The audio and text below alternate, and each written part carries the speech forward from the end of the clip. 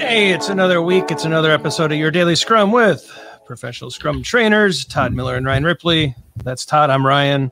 We get together each and every day to help you get better at Scrum each and every day. Leave us a comment or a question below. Your comments and questions turn into videos.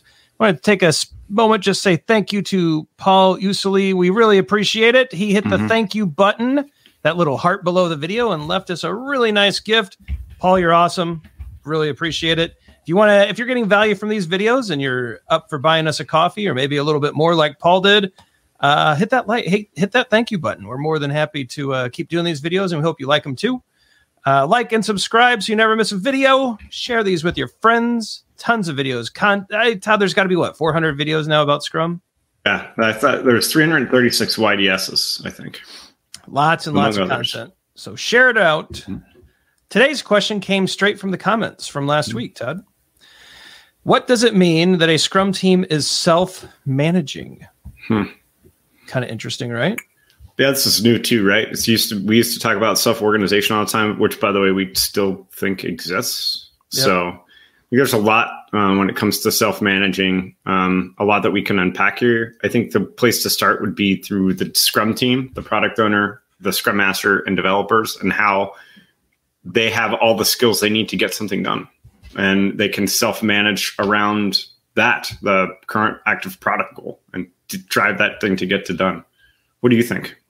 Yeah, I think that's the basis, right? We have to believe that a Scrum team is capable of delivery on their own, which means, if they're not cross-functional, they have the ability to figure out how to get there and implement it. If they do not have a definition of done that allows them to deliver, they get to define that in a better way and deliver to it. If they need tools, they can go out and get them. If they need more people to help them or more skills on the team, they can find ways to get them. It means that they manage their work. They decide how the work is done, and that's from conceptualization all the way to delivery. And so there's some pretty big implications there, Todd. That could mean team composition. It could mean who the Scrum Master is. It could mean how they work together, how the developers work with product owners, and how developers interact with stakeholders, and how all sorts of really interesting decisions get made just based off of this single statement. Yeah. And that word dependencies too, they're free of dependencies, I think, where they can go out and resolve their own dependencies and own impediments in order to be truly self-managing. Right. And yeah, I would say another thing too, is that I keep coming back to the dependencies. That's where my brain's at right now. I really like what you were saying about how they can reach out into the organization with things like hiring, right? Yep. That's what a powerful concept. We're missing a skill set. We need to hire someone else, or maybe it isn't even hiring someone else. Maybe we could use someone with this particular skill set and go out and get it in the organization. A lot to unpack there, and also going back to something else you said, centering on goals. Like, what's our active goal, and really managing around that goal themselves. So.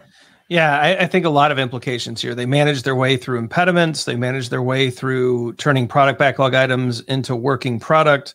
They manage their relationships. They manage quality. They manage their progress, right? They keep their progress visible for the organization.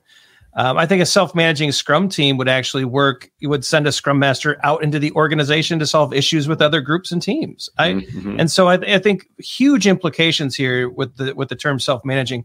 I do want to say what it's not, right? This is not a replacement for the middle managers, right? This is not a replacement for the need for HR-based activity, right? This is not saying that managers in Scrum are not needed and that leadership isn't valuable anymore. What it's saying is we need an autonomous Scrum team that is focused on delivery, that has the right to level up their skills, and who understand their purpose through goals. It's Dan Pink's work, autonomy, mastery, and purpose. I think that is like the embodiment.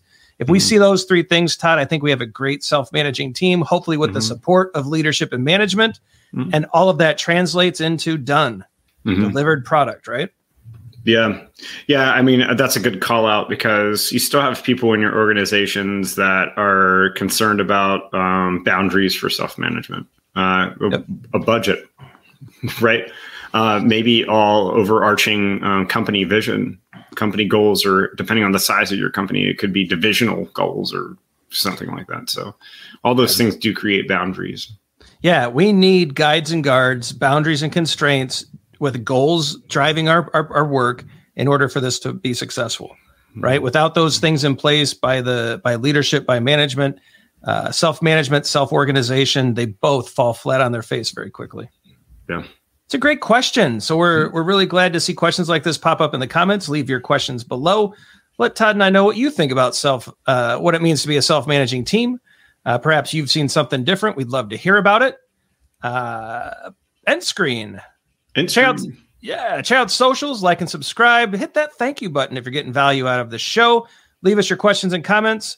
Read the description, right? We've got a lot of information about Todd and I, our classes, our book, Fixing Your Scrum. Lots of great things to check out.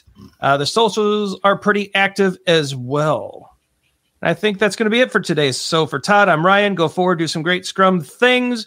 Are you self-managing? If you're not, what's the next best step you can take to get there? Let us know in the comments what you're trying to do. We'll check those out, and maybe we'll talk about them tomorrow. See you, everybody.